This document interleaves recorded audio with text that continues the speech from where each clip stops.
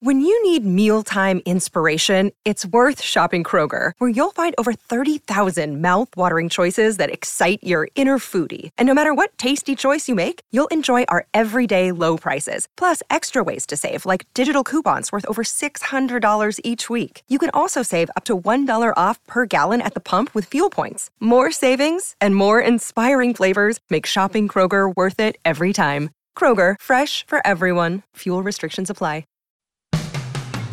Today on Something You Should Know, it's tough to get out of a traffic ticket, but there's one thing that just might work. Then your incredible immune system. It's why you're alive. However, I think it's important to understand that the immune system is not a trivial affair. For example, think of Ebola. Ebola, a very serious, horrible disease, it still takes 4 to 5 days to kill you. Your immune system can kill you in 5 minutes. also why women like men who can make them laugh, and getting someone to change by giving them effective feedback. So when people talk about what they don't want somebody to do, there's a much greater impact when we talk about what we do want them to do. Hey, I'd like you to stop being late. If you flip that, we would say, I would like for you to be on time. From a neurological perspective, I want to talk about what I want rather than what I don't want. All this today on Something You Should Know. If you ask any manager, I bet you they can tell you some hiring horror story, because hiring is hard. That's why if you're hiring, you need Indeed. Indeed is your matching and hiring platform with over 350 million global monthly visitors, according to Indeed data, and a matching engine that helps you find quality candidates fast. And fast is good, but quality also matters. And 93% of employers agree that Indeed delivers the highest quality matches compared to other job sites, according to a recent Indeed survey. So why leave hiring up to your every so often, once in a while, try to do the best you can approach to hiring when Indeed gives you a proven system that works and so many potential candidates, you're bound to find the right person. And listeners to this show will get a $75 sponsored job credit to get your job more visibility at Indeed.com/something. Just go to Indeed.com/something right now and support our show by saying you heard about Indeed on this podcast. Indeed.com/something. Terms and conditions apply. Need to hire? You need Indeed. Something you should know. Fascinating intel, the world's top experts, and practical advice you can use in your life. Today, Something You Should Know with Mike Carruthers. Hi, welcome to Something You Should Know. Are you a good driver?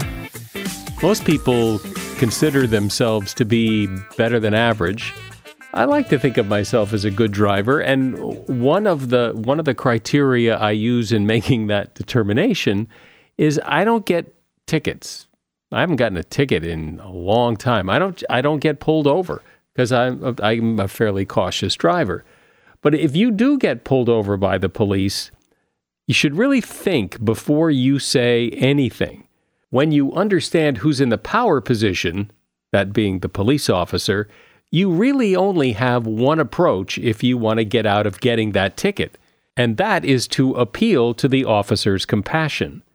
Frank Luntz, author of the book Words That Work, says, think about it. If you try to argue by saying you weren't going that fast or the radar gun is wrong, you'll always lose because you have no power in the conversation. But if you say, I'm sorry, you change the whole dynamic of the conversation. It may not always work. In fact, it often will not work. But police officers have something called officer discretion, meaning even though they pull you over for a violation, they are not required to give you a ticket. They have some discretion as to whether or not to give it. And appealing to their compassion is about the only way to get a break. And that is something you should know.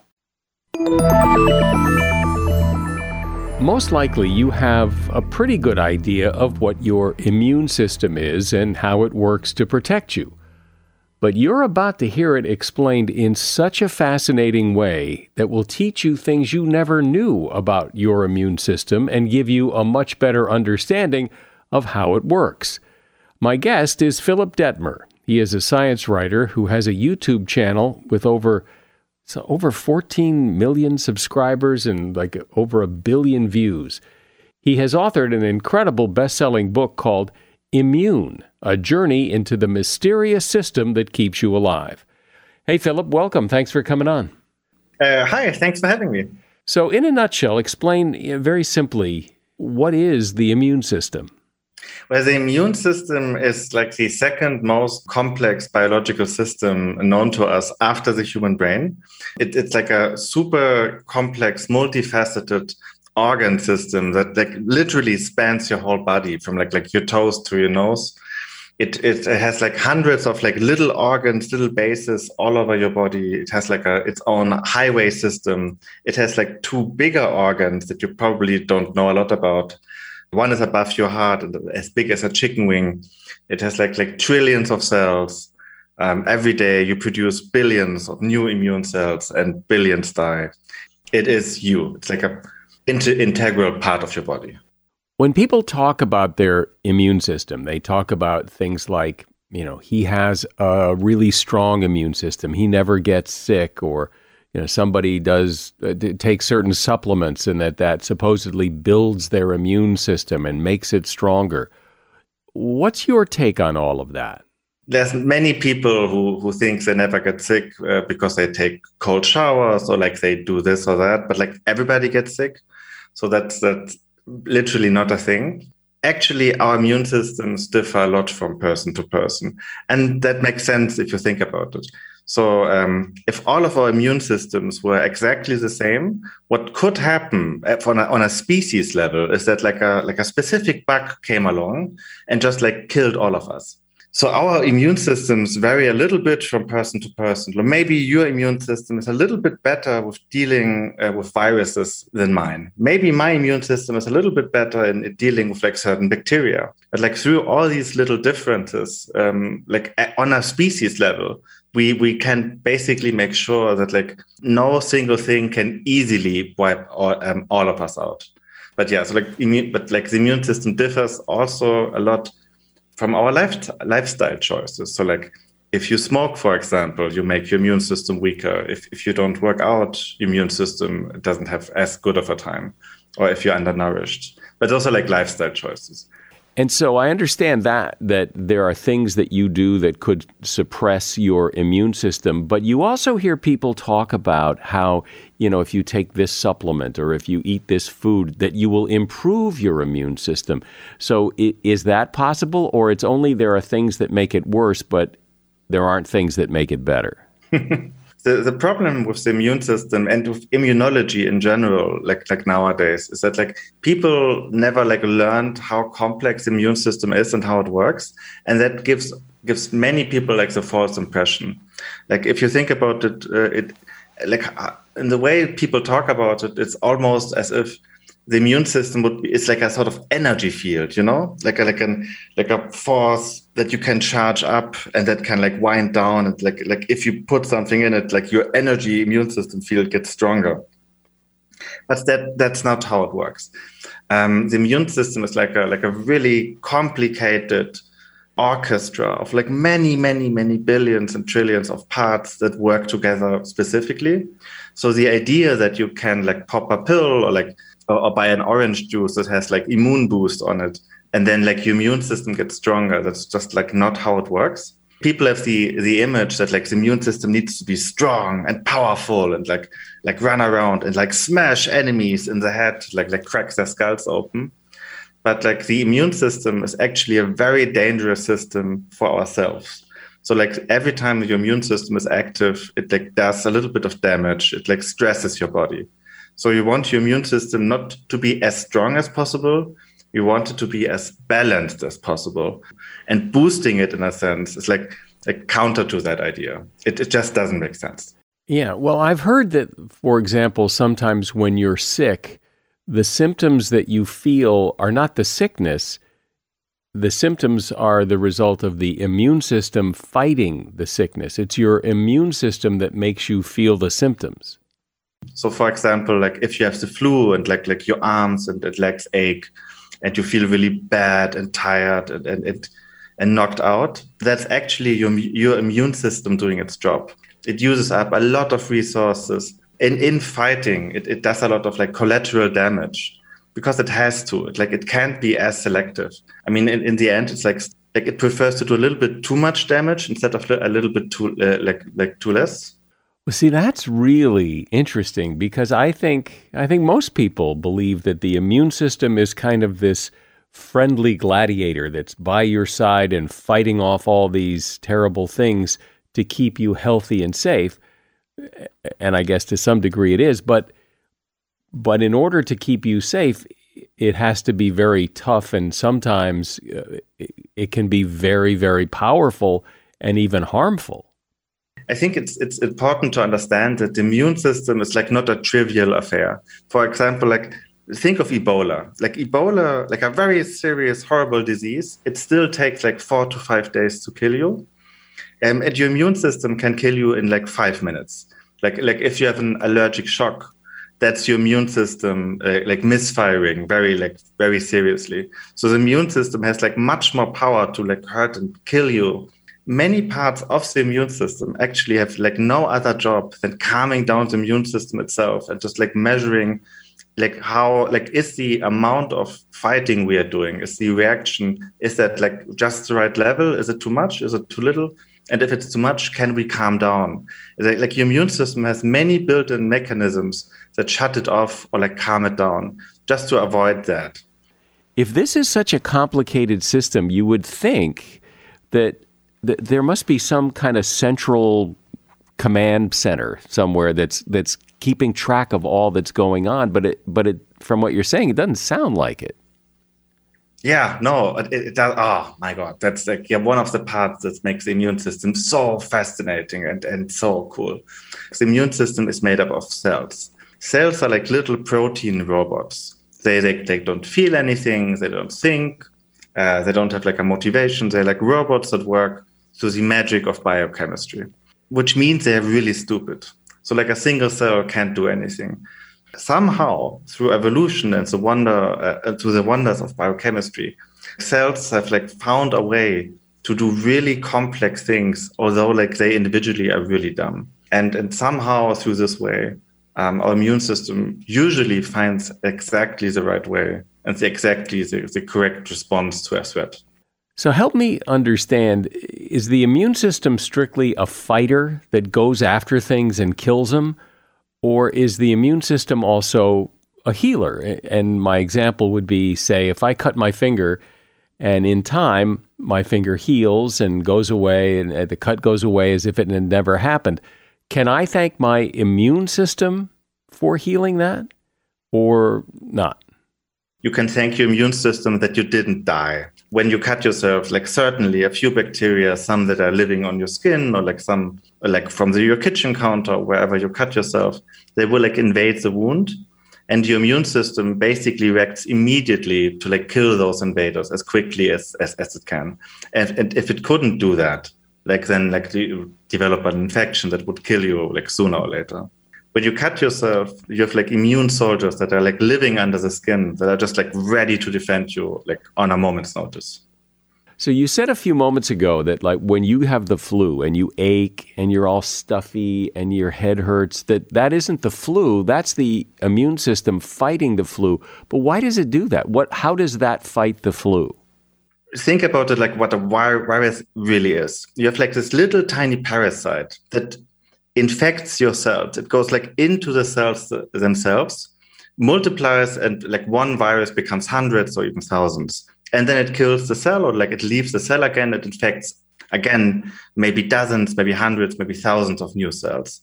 So like the growth of viruses is just like super rapidly, and like your body is pretty screwed in a sense. So your immune system had to like come up with a way to react to an enemy like that. And a virus infection like the flu is like fairly serious actually. So you somehow need to prevent like those viruses that multiply so quickly to just like take over like your body in a few like hours or days. Your immune system is like they release an enormous onslaught of chemicals that flood your body. And actually, like in the case of many virus infections, you can like detect those chemicals like in the blood before you feel sick. So like your body is like gearing up. And these chemicals do a lot of things. So like, for example, they tell all of the civilian cells around like, hey, just like viruses are around, take care, like be careful, like slow down your natural processes, just like be on watch. Or they tell your brain like maybe like a fever would be a good idea, like heat up and create an environment that the virus doesn't like. This is how cells do it. They release like all of these chemicals to like tell a lot of cells like what they need to do right now, how they should react, how they should like support the work of the immune system. And that is like, and you feel that is discomfort. Like a lot of that is like not great to you, which is also like incidentally like a good side effect, because it like forces you the actual living human, it forces you to calm down and seek rest and just like let the body do its work. I'm speaking with Philipp Dettmer. We're talking about the immune system and how amazing it is. Philipp is author of a great book called Immune, A Journey into the Mysterious System That Keeps You Alive. Hey, a shout out to Claritin for supporting this episode and providing us with samples. You see, I'm what you call a seasonal allergy sufferer. Stuffy nose, watery eyes. If you have seasonal allergies, you know what I'm talking about. I don't sleep as well because I'm all stuffed up. Food doesn't taste as good. Luckily, though, for those of us who live with the symptoms of allergies, we can live Claritin Clear with Claritin D. Now, I know people with allergies who just, they just live with it. And, well, that's a strategy. But why? If there's relief, why not try it? Claritin D is designed for serious allergy sufferers. Claritin D has 2 powerful ingredients in just one pill that relieve your allergy symptoms and decongest your nose so you can breathe better. Everyone in my house who has allergies takes Claritin D. Ready to live as if you don't have allergies? It's time to live Claritin Clear. Fast and powerful relief is just a quick trip away. Find Claritin D at the pharmacy counter. Ask for Claritin D at your local pharmacy counter. You don't even need a prescription. Go to Claritin.com right now for a discount so you can live Claritin Clear. Use as directed. As a listener to Something You Should Know, I can only assume that you are someone who likes to learn about new and interesting things and bring more knowledge to work for you in your everyday life. I mean, that's kind of what Something You Should Know is all about. And so I want to invite you to listen to another podcast called TED Talks Daily. Now, you know about TED Talks, right? Many of the guests on Something You Should Know have done TED Talks. Well, you see, TED Talks Daily is a podcast that brings you a new TED Talk every weekday in less than 15 minutes. Join host Elise Hu. She goes beyond the headlines so you can hear about the big ideas shaping our future. Learn about things like sustainable fashion, embracing your entrepreneurial spirit, the future of robotics, and so much more. Like I said, if you like this podcast, Something You Should Know, I'm pretty sure you're going to like TED Talks Daily. And you get TED Talks Daily wherever you get your podcasts. So, Philipp, here's a question. When I get the flu or when I get a virus, I get it, the immune system goes to work, and then if I'm exposed to that virus again, I probably am not going to get it. How do we know? How does the body know, well, you've had this before, and how does it protect me from getting it again? That's one of the most amazing things about the immune system. It has like living memories. So in a nutshell, you have like 2 different defense mechanisms in your immune system. You have like 2 different immune systems. You have your innate immune system. Those are like your immune soldiers that like, they're ready at any time. There's an infection, they just like stream in and fight. And your second immune system is your adaptive immune system. You can imagine that like as your super weapons, as like something a little bit more like stronger, but it has like a downside. It needs to gear up and like get ready It takes about like 5 to 10 days to get ready. And when it gets ready, it like activates a lot of super weapons. Like you've probably heard of antibodies, like those are parts of that. Throughout the infection, basically get intel from your innate immune system, determine which kind of enemy is attacking you. They're like creating exactly the right weapon for that enemy, like antibodies. When that's fully activated, you get healthy again. Like it usually like kills the invaders and like ends the infection. To do that, it creates a lot of additional like super weapon cells. And when the disease is over, basically, when you're good again, most of these cells kill themselves because they're no longer needed. But like some remain, and they remain in your body for like years, or maybe like if you're lucky for the rest of your life. And they just like the next time the exact same enemy infects you, they are just like already there, and they don't need those like 5 to 10 days to get ready. And that's usually enough to protect you against many diseases, hopefully like for a lifetime. What about this idea that we live perhaps in a too clean environment, that kids need to roll around in the dirt, that we need more exposure to bacteria and things for our immune system to work properly? What about that? Is that true? What you're referring to is the hygiene hypothesis. It's sort of correct. It's a little bit different. So like the science is still not completely in on all of that, but like the idea is it's probably more like you're not confronted with the right kind of germs. When you are born, like as a kid, like your adaptive immune system is a little bit like a computer. Like the hardware is already there, but like not all of the software is like ready. In like the first years of your life, your immune system is gathering data. It's gathering like software to like boot up properly, which is like the reason why kids get like sick more often. Just like their adaptive immune system is like not fully like activated yet. So when you're like not confronted with like a lot of the like quote unquote good germs that you should be confronted with, then it doesn't get to collect enough of the software information, not enough data.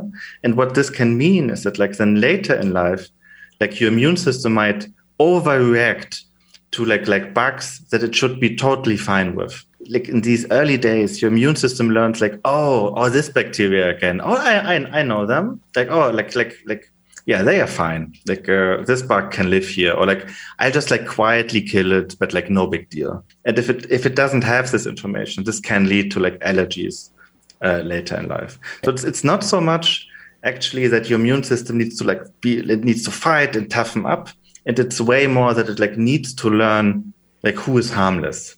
And when it learns that, what are the kinds of things that, or when it doesn't learn that, what are the kind of things, the kind of reactions that people have? What typically are those? Yeah, for example, hay fever, or like certain kinds of asthma, or like certain food allergies. It's like the list is endless. Just like the immune system basically needs to learn that certain stuffs in our environment are just harmless and cool and like no big deal. And your immune system needs to learn which of those it can safely ignore. And if it doesn't learn that, then it will like react, like overly react to stuff that it shouldn't react to.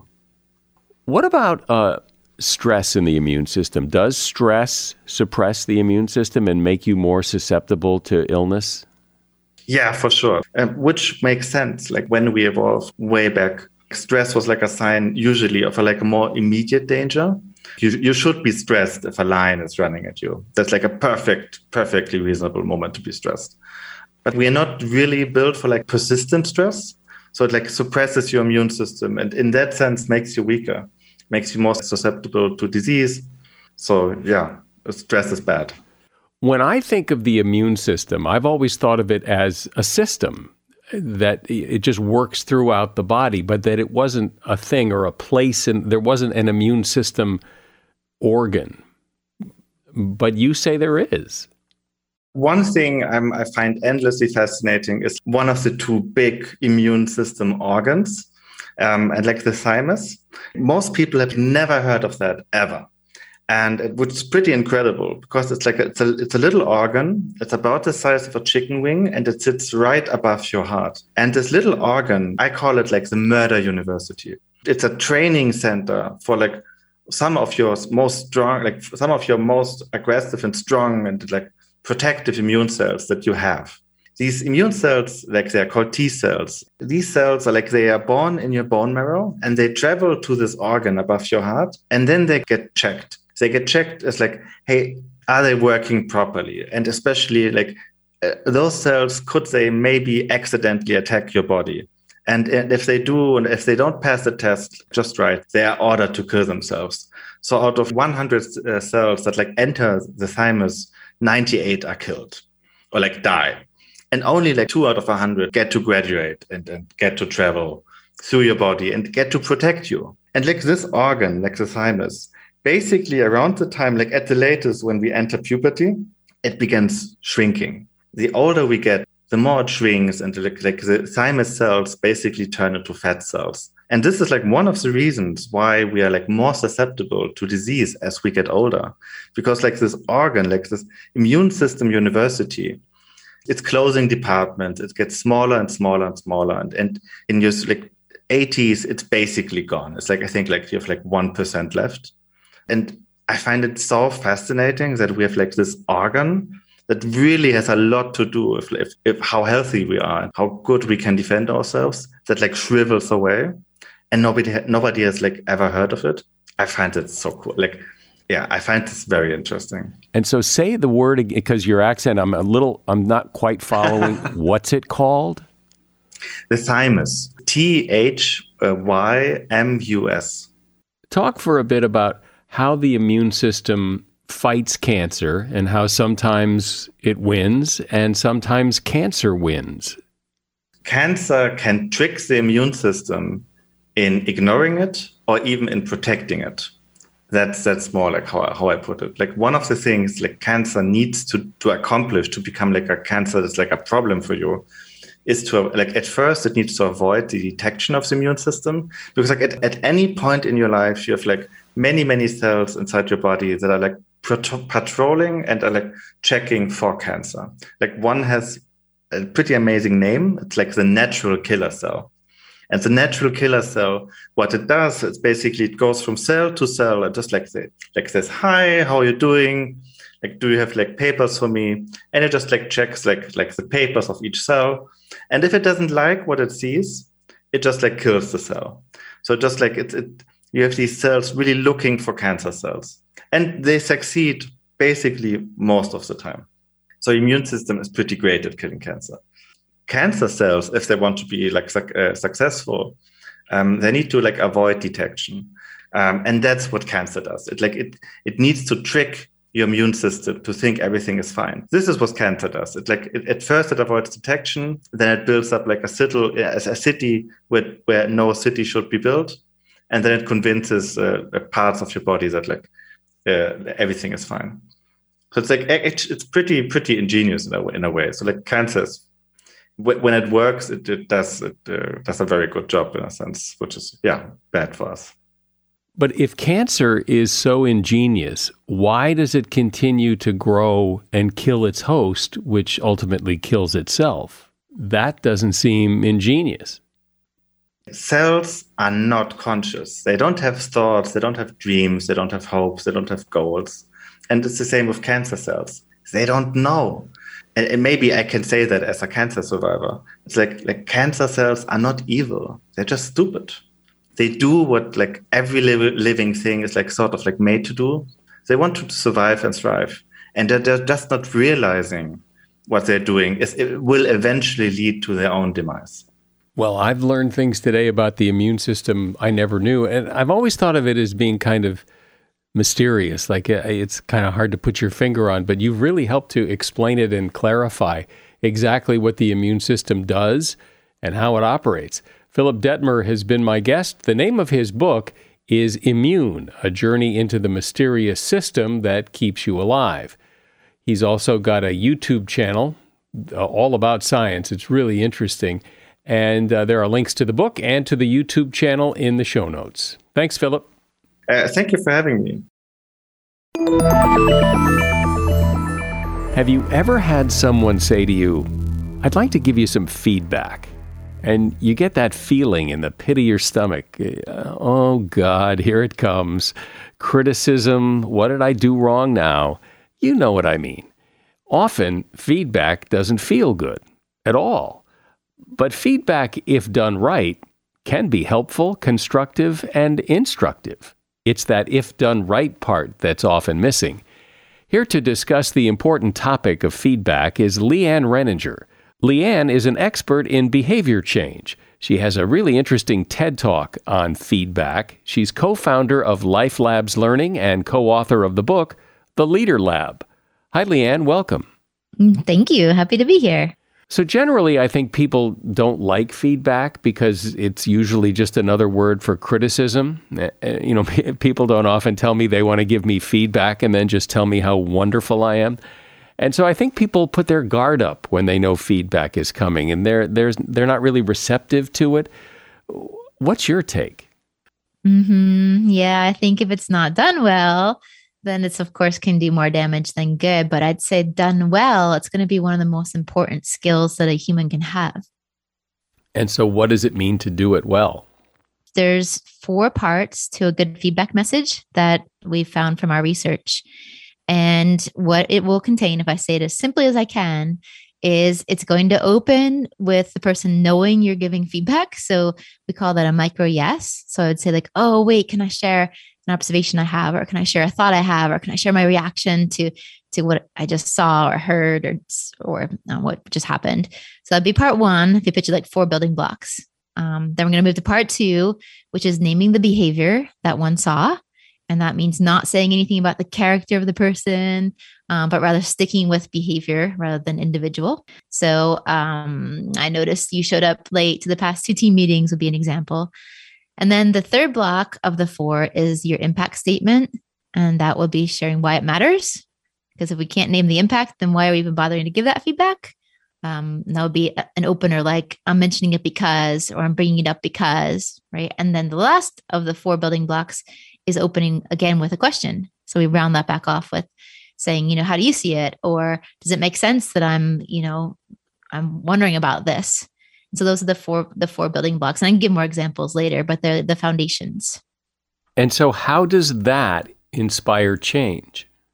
What we've got going on here is 2 things. One is that I'm respecting the other person's capacity at that moment to take in the feedback by saying, would it be okay if I shared with you some thoughts? And I'm queuing up that this is a dialogue. It's not just me data dumping what I want to say here. So I'm tending to the relational side of things at the same time by naming the exact behavior I saw and the impact on me. What I'm doing is I'm enabling change to happen faster because I know exactly what it is that the request is to be changed and why it will matter. So I'm dealing with the facts and also the motivation behind making those changes happen. As difficult as it sometimes is to have to listen to somebody's feedback, it can also be difficult to give it. It's a kind of a weird position to be in. What are some of the things that people do wrong when they're giving feedback? One is that as soon as we start feeling nervous as a feedback giver, the tendency is to talk faster rather than slower. And that's not the right thing to do because what it does is it's going to be increasing the other person's biological response as well. And what we want is to get into a space where both people can have a dialogue with each other. So my answer here would be, first of all, what people tend to do is talk too fast rather than going slower. And the second thing they tend to do is pretty quickly generalize.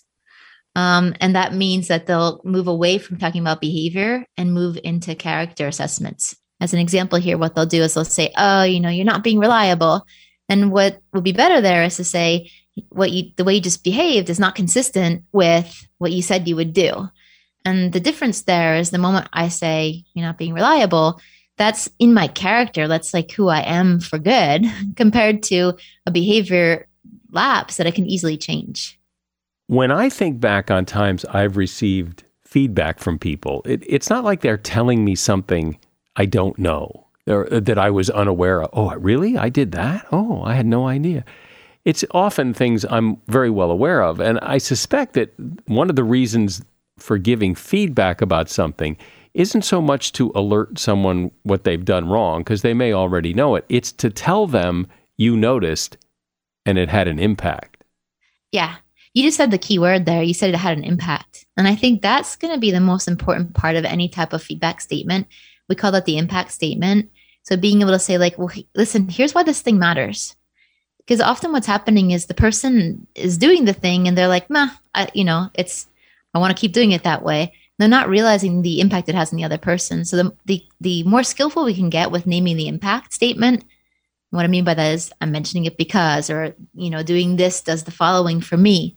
The moment we could do that, we can see very much an increase in the motivation from the other person to want to make the change, particularly if I'm able to articulate that impact statement in a way that really hits the logic button and is clear for the other person. One of the things that I never liked when I was an employee is when you would have those regularly scheduled meetings with your boss to go over your work. And the problem with those kinds of meetings is the boss isn't going to come to those meetings time after time and tell you everything's great. They've got to find something to complain about, even though maybe things are okay. But it's kind of like forced criticism. If we're having the meeting, we've got to find something to correct. And sometimes maybe there isn't anything to correct. I think that's one of the hardest parts is the feeling like we want to as a feedback giver contribute, and we want to be able to say something that makes us sound smart as the feedback giver. And in the end, my ultimate goal is to be able to enable positive behavior change rather than just to sound smart as the feedback giver. And I remember there's this story once I heard, I can't remember which football team. I think it's the Dallas Cowboys, but I don't know much about football, where they were seeing a change very quickly in the players. And it was because one of the coaches had shifted from, instead of reviewing what the team member had done wrong, they actually put together highlight reels. And so this power of positive praise. So like, let's look to see what you did right, particularly you did right. Let's put words on it, what you did right. And then let's break that down and see how we can transfer that to other situations in the future. That can have much stronger impact in that our brain is going to be able to remember those things that we've done well and latch onto them and reuse them much better than the feeling of negativity that comes from, I keep getting everything wrong in this case. What about when you give feedback? And I've had people give me feedback that there wasn't really much of a point to it. It was just criticism for the sake of criticism.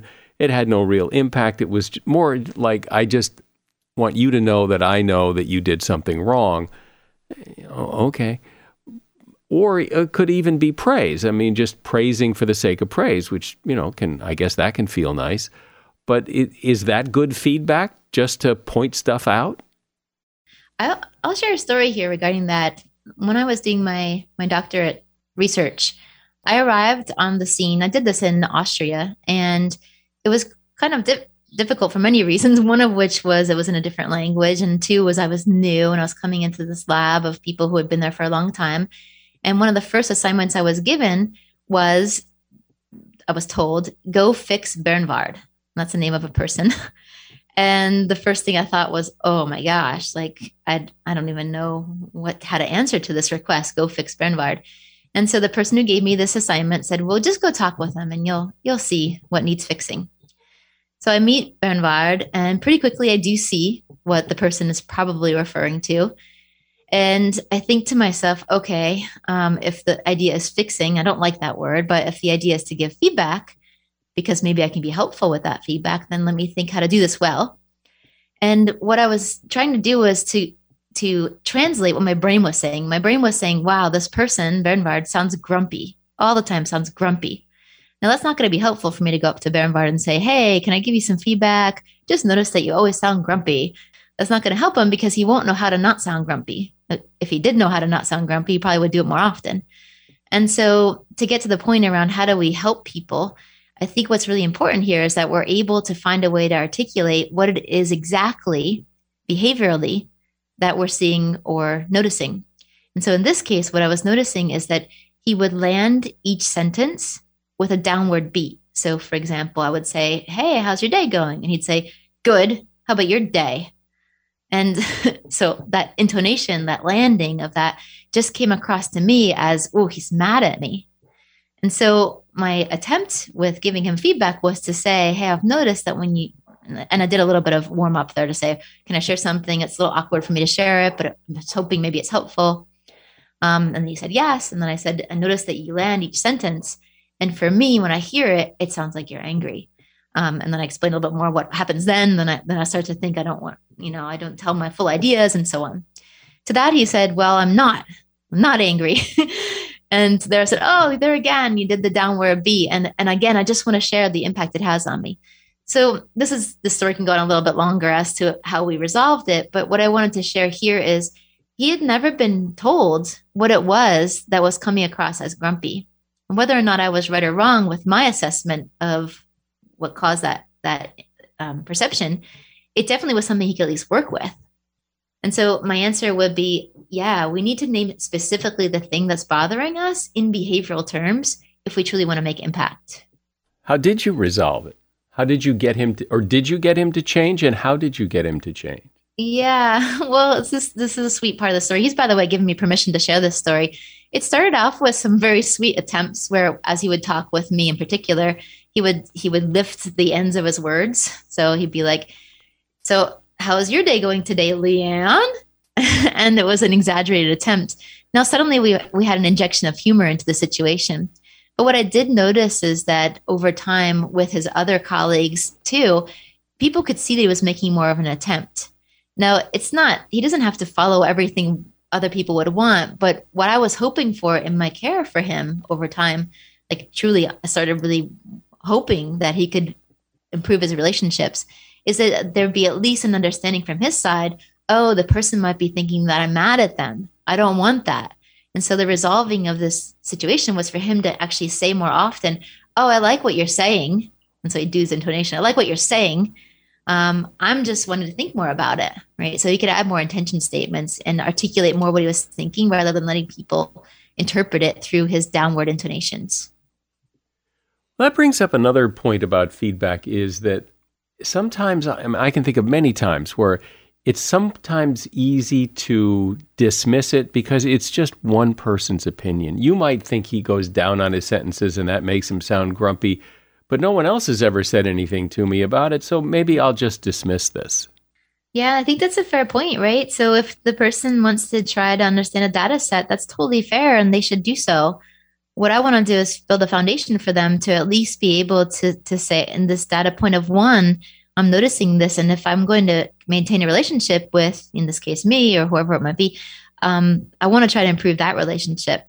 There's one thing I want to add, though, and that is the danger in invoking what we call the royal we. So we have noticed that you, or I've heard from other people that you, or I continually hear that you.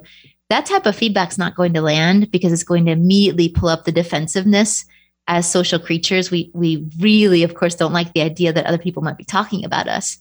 And so my suggestion would be to not triangulate. Triangulate means that I'm going to say what somebody else said about the other person. So instead of just a one-to-one relationship, I'm pulling in other people. And instead, try to just name my own observations. And if the person doesn't change based on that, that's okay. I can just keep naming the impact on me over time. Right, because it's very common, and I think for people to use the royal we, and it's not just me that's noticed. Other people have noticed this too, because you think that that's kind of bringing consensus to the table here. But what you're saying is it really just creates defensiveness. Yeah, there's a technical term for this called the quantum Zeno effect. Sounds very fancy, but the idea here is I don't want to actually hinder the possibility of change within the other person. What I want to do is I want to enhance the possibility. I want to catalyze their urge to change. And so often we think, when we invoke the royal we, that's going to add more fodder to the fire. Are there other things besides feedback that work to get people to change their behavior? Whoa, I like this question. Yeah, so what comes to my mind is that I want to create an environment that makes it more possible for that person to enable change to happen. So on the one front, what I want to do is I want to be able to ask questions that will inspire insight for the other person. And what I mean by that is I could tell somebody what to do. And we call that stepping into telling mode, right? Or I have a choice. I could step into what we call questions mode. So Q step into questions mode. And with a questions mode, what's happening is I move a lot more molecules in their brain.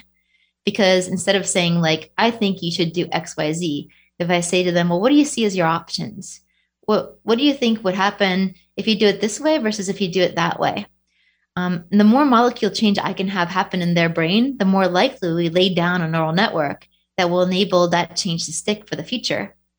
And so I'm thinking constantly about, as a behavioral scientist, I'm thinking about how can I basically help neurons grow faster within their brain. And the best way I can do that is to help them come to the insights themselves. Rather than tell them. Yeah. And I want to do that with an authenticity there. I'm not trying to manipulate people here. If in the end, I might be wrong about what I'm thinking is the best solution. But through that dialogue of me saying, okay, wait, what questions should you be asking yourself? Number one. Number two, I want to ask them, what do you see as your options? Number three, I might ask you, what does success look like for you in this situation? And then I want to maybe move them into action and say, well, what do you see as the next steps? And then from there, I can be like, okay, and how can I be helpful to you? What do you see as the obstacle? Like, there's so many different great questions we could be asking to help move their brain in a different direction. And I don't care where their brain lands. I just want movement. That's the first step to great change. Well, it does seem that if you really want to give feedback so that people change, you got to be really careful how you say what you're going to say. Otherwise, people are just going to shut down, clam up, and nothing will happen. In fact, you could make things worse. I think there's something really important in the ways of wording things that people often neglect. And one of the things that I was really surprised by when we were doing this research on feedback is we call this positive reaches. So when people talk about what they don't want somebody to do compared to talking about what they do want somebody to do, there's a much greater impact when we talk about what we do want them to do. So if I name something like, hey, I'd like you to stop being late. If you flip that to the positive reach for something rather than away, we would say, I would like for you to be on time. And if you look at that from a neurological perspective, if I keep emphasizing the word late or don't eat the cookies, stop being so distracting, I'm taking and I'm using the words over and over again that I don't want them to do, compared to if I flip it and say what I want them to do. So be on time, be proactive, whatever it might be. I want to talk about what I want rather than what I don't want. I've always wondered, you tell me if that's real research. I remember hearing someone say, when someone goes to the store and you say, don't forget to get the milk or don't forget to get the bread, it's better to say, remember to get the bread. And that sounds right, but is there real research to support that? Yeah, I mean, even if you just look from an intuitive perspective, right, you're saying it sounds right, just simply think about what the tracks we're laying down on the brain from a neural circuitry perspective. The thing that we repeat is the thing that's going to be remembered. And so if you look at the research around this, it's if I say don't eat the cookies, all I'm repeating over and over again is cookies, cookies, cookies. And instead of saying eat fruit instead, fruit, fruit, fruit. So even on just a simple gut check level, we can say that makes sense. And it also lines up also with what research says as well. What about asking for feedback? Is that a good way of getting it? Is to just go out and ask people, how did I do? Rather than wait for them to decide whether or not to tell you what they think. So another tip I would have in general for everyone is a notion of push versus pull regarding feedback. And often what happens is after we've done something, we're waiting for people to give us feedback, and we call that push feedback. So someone's going to push their feedback onto us. And the suggestion I would have is to always be a puller of feedback. What I mean by that is you proactively go to people and say, hey, how did I do there? I really want to learn. Can you name something you think I did well and something you think that I could optimize? What ends up happening there is that by being the puller of the feedback, you become the controller of it. So even if a person says something negative, or even let's say you did something wrong, if I come up and say hey, what'd you think? Suddenly I am in a position of power because I'm coming in with a learning orientation rather than a punitive orientation. I know I did that wrong. And so to be the puller of feedback means having that habit. And my suggestion to listeners would be, even right now, after you're done listening to what I'm saying, grab your phone, and if you have the bravery to do this, text 3 different people and simply say to them, hey, I'm looking to learn. And what I'd like for you to do is to share 3 words that come to your mind when you think about me. And I'd like for them to be 3 things you think that are positive about me, and then 1 thing you think I could optimize. And it's really interesting. You start seeing these words coming in from your friends, because over time you start to see patterns in what's happening. And weirdly, because you were the one who asked for the feedback, you pulled the feedback, you're in control. And it feels almost like, oh, I'm an experimenter trying to learn. And whether or not I agree with them doesn't matter, because what I'm seeing is just data points. And with that, I can decide what I want to do with that, with the data I've collected. Well, I think this is such an important topic to discuss, because everybody at some point has to give feedback and is going to get feedback. And understanding the dynamics of it, how it works and what's effective, I think makes it a much more worthwhile exercise that has some real impact. I've been speaking with Leanne Renninger. She is an expert in behavior change, co-founder of Life Labs Learning, author of the book The Leader Lab, and she has a really interesting TED Talk you can see online about much of what we've been talking about on the topic of feedback. There's a link to her book and to the TED Talk in the show notes. Thanks, Leanne. Thank you. Have a good rest of your day. In a survey of women in 33 different cultures around the world, women universally agreed that they are attracted to men who can make them laugh. Why? Well, there seem to be two reasons, according to researchers Alan and Barbara Pease, who are authors of the book Why Men Want Sex and Women Need Love. Men who can tell a joke and have a sense of humor are accorded a higher status by other men. And men who are admired by other men have historically been attractive to women. When you laugh, you release endorphins, which build up your immune system. So women seem to understand on a basic evolutionary level that being with a man who makes them laugh is good for their health. And that is something you should know. If you found this episode of Something You Should Know interesting, helpful, useful, I hope you'll leave us a rating and review on Apple Podcasts, Spotify, or wherever you listen to podcasts. I'm Mike Carruthers. Thanks for listening today to Something You Should Know. The Bigger Pockets portfolio of podcasts are worthy of your investment. We're having a real conversation as real estate investors. New episodes available every day. It's important to buy where it makes money and not necessarily where you want to travel to. Bigger Pockets, On the Market, Rookie Real Estate, or Money Podcast. The purpose of flipping is to create more cash so then you can reinvest into other types of properties. The Bigger Pockets Podcast on YouTube or wherever you listen.